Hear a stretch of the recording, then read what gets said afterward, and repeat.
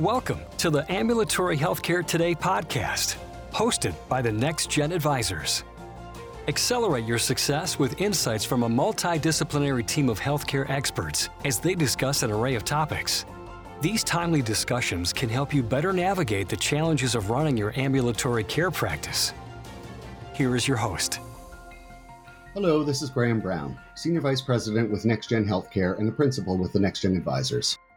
On today's podcast, I'll have two experts joining me to delve into a recent request New York State submitted to the Secretary of Health and Human Services, which seeks flexibility to spend Medicaid dollars from CMS in new, innovative ways. The request, if approved, would mean the federal secretary waives certain requirements state must adhere to in operating their Medicaid programs. Thus, this request is referred to after its section in regulation and is called a 1115 demonstration waiver.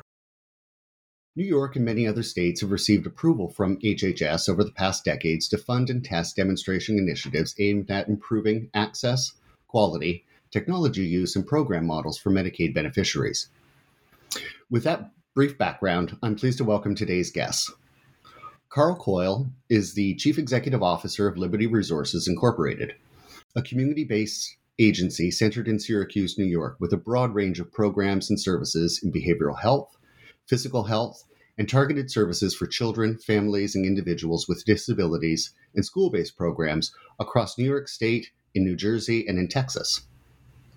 Joshua Rubin is a principal with Health Management Associates, a consultancy and advisory company with offices across the United States. Josh is a policy expert with deep knowledge and expertise in Medicaid, especially in New York. Prior to his current role, Josh was an assistant commissioner with New York City's Department of Health and Mental Hygiene. Welcome, Carl and Josh. Thank you for having us. It's a pleasure being here this morning, Graham. So I did a brief introduction to our topic today, but Josh, I'd appreciate you walking our listeners through some of the details of the New York State waiver amendment proposal. First of all, what's the waiver trying to achieve? Sure thing. Thank you, Graham. The waiver has one overarching goal that the state has identified: to reduce health disparities, advance health equity, and support the delivery of social care. And when they say social care, I think it's important that we pause for a moment and recognize that the state, like many states around the country, is acknowledging the importance of social services to people's healthcare outcomes. The way the state intends to do this, one, is by building a more resilient, more flexible healthcare delivery system, really transforming the service delivery system in part to integrate those social services. There's a second strategy around supportive housing and transitional housing, and not housing itself, but housing supports, things that help people avoid homelessness and keep people housed. Redesigning the strength of the service system to promote quality, to advance health equity, and frankly, to recover from the pandemic. And then the fourth strategy is really around a statewide digital health and telehealth infrastructure. That's great. Thanks, Josh. New York has had Medicaid redesign waivers in place since 1997. So maybe you could talk a little bit about how the focus of this one is different from what the state was trying to accomplish in previous waiver amendments. Sure. So the waiver that is being proposed is an extension of our existing waiver, which has been in place since 1997. Originally, it was called the Partnership Plan. More recently, it's been called the Medicaid Redesign Team Waiver. The current waiver has done a lot of things that have transformed the healthcare delivery system, the Medicaid delivery system here in New York. They have moved most Medicaid recipients in New York into managed care models. They have built health and recovery plans, special needs plans for people with serious mental illness and substantial substance use disorders. They have established home and community-based services here in New York. Those are all things that need to be maintained if we're going to continue to provide services like we do now. Recently, New York completed what was called a DSRIP waiver, Delivery System Reform Incentive Payment Program waiver. DSRIP was really about that first strategy of the new waiver, that healthcare system transformation piece. What we are seeing with this waiver is a really growing understanding that the pandemic that we are experiencing has really exacerbated a stressed system and has really brought to light some grotesque health inequities that have been there the whole time, but didn't really get a lot of focus, a lot of attention. This waiver, in order to address those, is going to introduce two new sort of platform entities into the service delivery system in New York. HEROES, Health Equity Regional Organizations, are essentially planning entities, bringing together broad groups of stakeholders, assessing, for example, the housing needs in a particular community, and then really developing plans about what are the target populations, what are the program models, what are the performance metrics, that contracts should address in that region. The second are called SDHN, Social Determinant of Health Networks. These are backbone organizations that enable social services providers, many of whom are very small, historically under-resourced, with very limited interaction with the healthcare delivery system, and interfacing with the healthcare delivery system is extremely complicated. And so those backbone organizations provide some infrastructure that enables these small organizations to interface with the healthcare delivery system and to provide some of those social services that Medicaid policymakers have come to understand are so important. Ultimately, the goal is to get the healthcare delivery system, the behavioral healthcare delivery system, the social services system, housing systems, and other systems all working together, all working collaboratively to advance the health of the community in an equity-focused way, to really do something to address some of those historical inequities that continue to plague our healthcare delivery system. That's great. That's a really excellent baseline introduction here. I thank you for that. Carl, I'd love to get your perspective on a few of the elements Josh just detailed. The first stated goal here is around New York State focusing on integrating the delivery system to reduce health disparities and improve health equity. Talk a little bit about why you think that's necessary. Well, first of all, the primary notion that integration is a building block of this proposal is absolutely critical. And when we talk about improving health equity, my perspective on that is that we want to also improve health outcomes in an equitable way. I think that's a more specific way to state the objectives and the goals of this initiative. Certainly, COVID-19 pandemic highlighted and in many cases exacerbated the impact of longstanding health disparities based on race, ethnicity, disability, age, and particularly socioeconomic status. In the U.S., we have a healthcare delivery system that has been historically structured to address illness and disease burden, with patients going to hospitals or clinics when care is needed, instead of embracing meaningful, patient-centered care that's proactive and preventative in nature. These systems, and therefore the services for individuals, have historically been siloed, Graham. This proposal integrates both primary care, long-term care, behavioral health, and the SDOH systems that Josh just alluded to into a more comprehensive and connected system of care. I think a challenge in implementing this system is that as a provider who operates primary care, behavioral health, and SDOH activities, our biggest challenge that we experience is effective, accurate, and timely communication between those domains. This is a challenge where services are internally integrated and we have the ability to communicate effectively amongst ourselves and to repair those broken communication chains if they occur, particularly around patient care. Communication is much more compounded and difficult when working across multiple systems, providers in an external fashion. So the RIO and software programs like Unitas are very good first-generation approaches to mitigating this problem of communication. Yet we all know examples where even these interoperable systems continue to be insufficient. The data and reporting linkages proposed under the waiver that will be imposed upon the HEROES, as well as the SDOHN networks, will take the issue of communication and thus systems linkage to version 2.0. Working through case management is also a key element in breaking down the silos and these communication challenges. A second challenge I see is working with smaller CBOs. Josh alluded to this. They are critical in the delivery system as they are often highly localized and/or specialized. However, they often lack the tools such as EHRs or data gathering reporting capacity to be able to effectively interface on a systems level. The elements of the waiver for the HEROES and SDOH networks will go a long way towards addressing these needs, particularly with infrastructure dollars tied and allocated to the development of those systems. Here at Liberty, we've developed the internal capacities to measure outcomes and titrate our delivery methods and services. Building these from scratch in a dual system approach with HEROES and networks across multiple domains is an aggressive goal. Mm-hmm. So, you really highlighted some of those challenges of the interoperability between different community-based organizations and the existing delivery health system. Do you think, Carl, that the approach here with, establishing these new health equity regional organizations and the social determinants of health networks are the right way to achieve this goal? I do, Graham. There are a number of sub-elements within the proposal that speak specifically to the issues that we as CBOs and community-based providers encounter every day and tends to or seeks to eliminate those barriers on a systems and operational perspective. Under DSRIP, the PPSs were centralized, albeit regional, and focused on primary care, acute care-led systems where primary care received the bulk of the dollars. This was not money following the person. We have learned that the SDOH issues often impact people's health conditions very, very significantly, and many of the people we serve have significant health inequities and disparities for a host of reasons. Mm-hmm. In the case of the heroes, this brings together all the important players in the care and treatment of the individual and a focus on integration. Our heroes will play an important planning role, as Josh mentioned, and the issues of attribution to behavioral health providers is one illustration of the barriers that the system previously had. And statewide data sharing are also important factors, as many of us had hoped to see this in the waiver. Mm-hmm. Graham, I can give you a quick illustration of a SDOH factor that was negatively impacting a patient. We had a patient coming into our primary care clinic who regularly showed up with a chronic complaint about lung issues.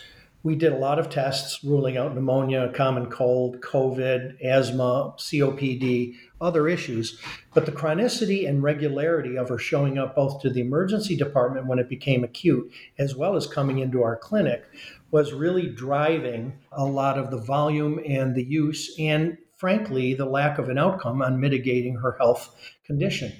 As we started exploring not her health background, but her social background on SDOH issues, we found out she was living in an apartment that had significant mold in it, and she was using 100% bleach to clean the mold weekly, and those fumes coupled with the mold and that toxicity was causing her health problems. Mm-hmm. So what we did was we didn't approach this from a health perspective, we approached it from a housing perspective.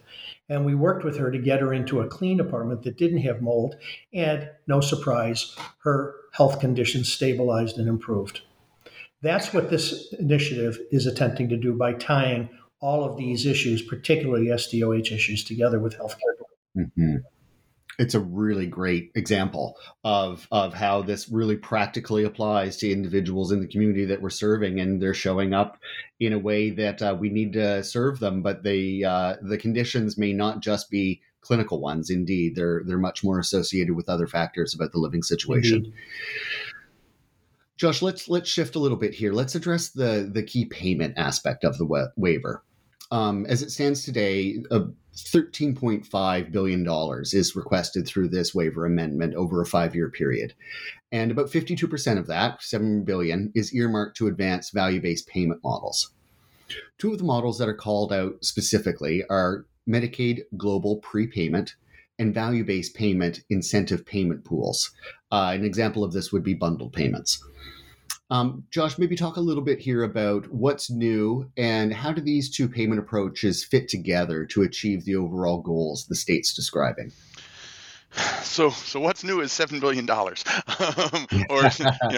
it's actually I think 6.7, but we can round it to 7. And ultimately, that $7 billion is, in my estimation, a gigantic thumb on the scale, incenting both providers and plans to shift their payment arrangements into risk-bearing value-based payment arrangements.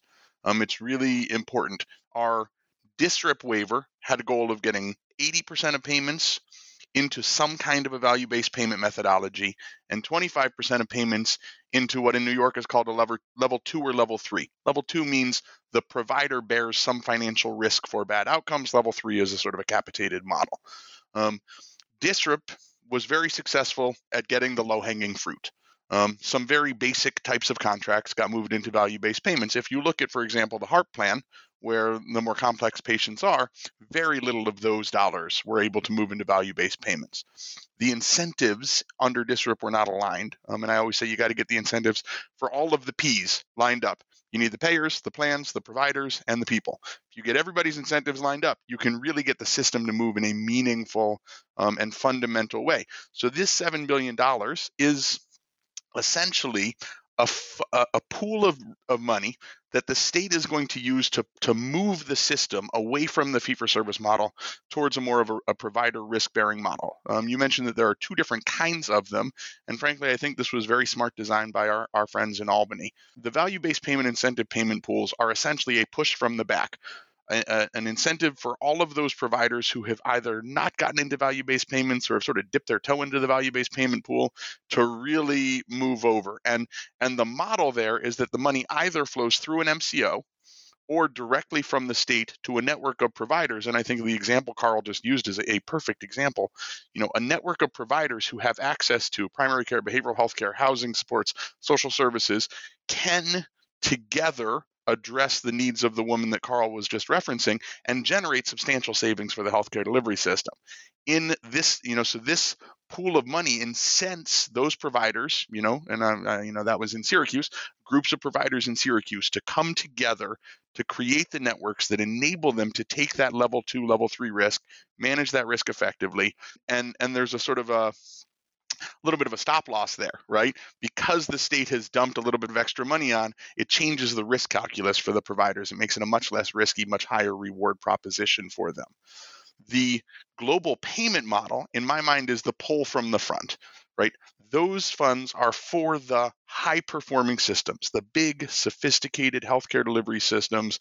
We have a lot of them here in New York that have really moved, but that haven't moved all the way towards sort of those capitated models. And that's really is the state's goal, is to get everybody in the Medicaid system into those capitated models where the risk can really be managed at the provider level. Those funds all flow through the MCOs, but they flow to a provider, right? A large healthcare delivery system, which may have some downstream providers that it's paying out, but doesn't necessarily, right? Whereas the VBPIP, the value-based payment incentive payment pools, flow to networks of providers that have really come together, groups of primary care, behavioral health care, social services, as well as hospital providers that have come together to really effectively manage the care of those populations. And ultimately, that pool of money, if it survives, the federal negotiation, will, I think, be a very effective way of driving New York State systems towards that more value-based environment that policymakers have recognized as simply a better way to pay for healthcare. Again, very helpful explanation of the goals around the payment side there, Josh. Appreciate that. Before we move on to the next area of focus, I just want to highlight something that's in this amendment proposal that we're not going to go to great depth around. But New York State here is seeking about $745 million for what they're calling in-reach services, to provide a set of targeted services to Medicaid beneficiaries who are incarcerated. And it's really looking to kind of plan 30 days prior to their release, giving them various different supports in terms of care management, discharge planning, clinical consultation, connecting them with peer services or medication management, to really prepare them for their discharge from a facility environment. It's an important element of the first goal of the waiver, and I think we could dedicate a whole podcast to that part of it, so I don't want to ignore that this important element is there. But given our time today, let's move on to goal number 2 around transitional housing strategy. Carl, maybe you could speak here about some of the clinical characteristics of this population, the Medicaid population, who need some of these housing support services. You referenced it a little bit in the example you gave, but I'm sure there's more to it. Before I do that, though, Graham, I want to go back to a point that Josh made around systems integration. And we haven't talked about the previously established BHCCs that the Office of Mental Health rolled out. And I think those are an excellent example of how they are starting to create formative linkages with the primary care delivery system and aggregating behavioral health providers, as well as many of us who are SDOH providers. So locally here, our BHCC is doing 2 things. We're looking at a regional approach as opposed to just the geography or region that we were established with. So we're looking at partnering and or merging with other BHCCs to aggregate covered lives to manage risk under the elements that you both spoke about on bundle payments and level of VBP level payments. The second thing that we're doing is we're linking with other IPAs, specifically the FQHC IPAs, on the integration between their primary care delivery system and the BHCC behavioral health delivery system. There's not a lot of, historically, there's not a lot of behavioral health provided within FQHCs, and that linkage together is becoming an important piece of the thinking on the evolving systems integration activity. I thought that's important to note. But going to your specific question, we've added, as a provider, we've added a number of residential opportunities under the MRT bed expansion that New York State previously piloted before DSRIP and a little bit during DSRIP as well. Beyond the clinical needs of mental health or substance abuse or both in the Medicaid patient population that we see, the need I see is for a continuum of residential options that go from crisis respite to residential to step down to independent living, attentive to clinical need, and supportive of maintaining that person in the community, as Josh referenced. Affordability and quality of housing stock is critical, and each locale has its unique set of challenges. In New York City, it's affordability. In upstate communities, it's quality and availability. But a common characteristic of our patients that we see are chronic conditions. Many of our patients are also socioeconomically challenged. Providing linkages to supportive services and safe and affordable housing stock is actually critical. This administration, fortunately, understands this and has proposed development of expanded housing options outside of the waiver, such as expanded ESHI funding and supportive housing beds, which will address many of these issues of availability, access, and quality. The graphic we have that's contained in the waiver, we can see that there's a multiplicity of comorbidities and services that are needed, but seems to me that with respect to supportive housing, service providers will still be to some extent siloed. IDD providers, for example, which are covered under this waiver, are rarely behavioral health providers, and the converse is often true. So the nature of the delivery system relative to housing based upon the clinical need, developmental, acute, chronic, and mental health or substance abuse, have very, very different drivers of how you address that housing need. And I'm not sure that everybody is experienced enough to be able to do that in an integrated fashion. Mm-hmm. So, Josh, how's the state seeking to invest in transitional housing then through this proposal? Yeah, they're doing, I think, an artful job. It is very difficult to use Medicaid dollars to pay for housing. When the Medicaid system was established in the 1960s, policymakers recognized that if they started paying for housing, the bill could get very large very fast. So what the state is doing is, sort of nibbling around the edges of housing. They're making sort of targeted investments in housing supports, right? First month's rent, last month's rent, security deposit, utility bills, legal support, things that help people avoid losing their housing or get into housing who otherwise, that sort of first month, last month security, that was music to my ears when that was a bad analogy. That I was very excited when I saw that in the waiver proposal, because so often, for example, the woman Carl referenced earlier, moving her into a new apartment requires thousands of dollars cash up front that most folks on Medicaid just don't have access to. The HEROES, I think, are also being used to develop this sort of inventory of transitional housing that can be used to drive the housing development. There are also some transitional housing beds, medical respite beds, for example, step-down beds to get people out of hospitals, or step-up beds to keep people from going into hospitals. All of those things, I think, are going to work together to reduce the number of homeless people, reduce the number of Medicaid recipients who are either living in substandard housing or in unstable housing or homeless shelters. I have often said, if you ever meet a healthy homeless person, I'd like to know about it. It is extremely difficult to maintain your health when you're living on the street. And so we as a community have begun to figure out that it's actually less expensive for us to provide people with safe and dignified housing than it is to deal with the medical implications of leaving them on the streets. Yeah. Carl, let's segue to you here. The state's had some success in supportive and transitional housing programs for the Medicaid population before. What's your experience with that?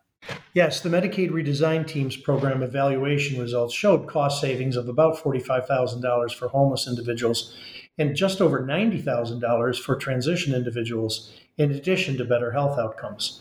What's new here is the Enhanced Transitional Housing Initiative, which will create collaboration between MCOs, VBP contractors, and SDOH networks, and CBOs that offer and navigate housing options.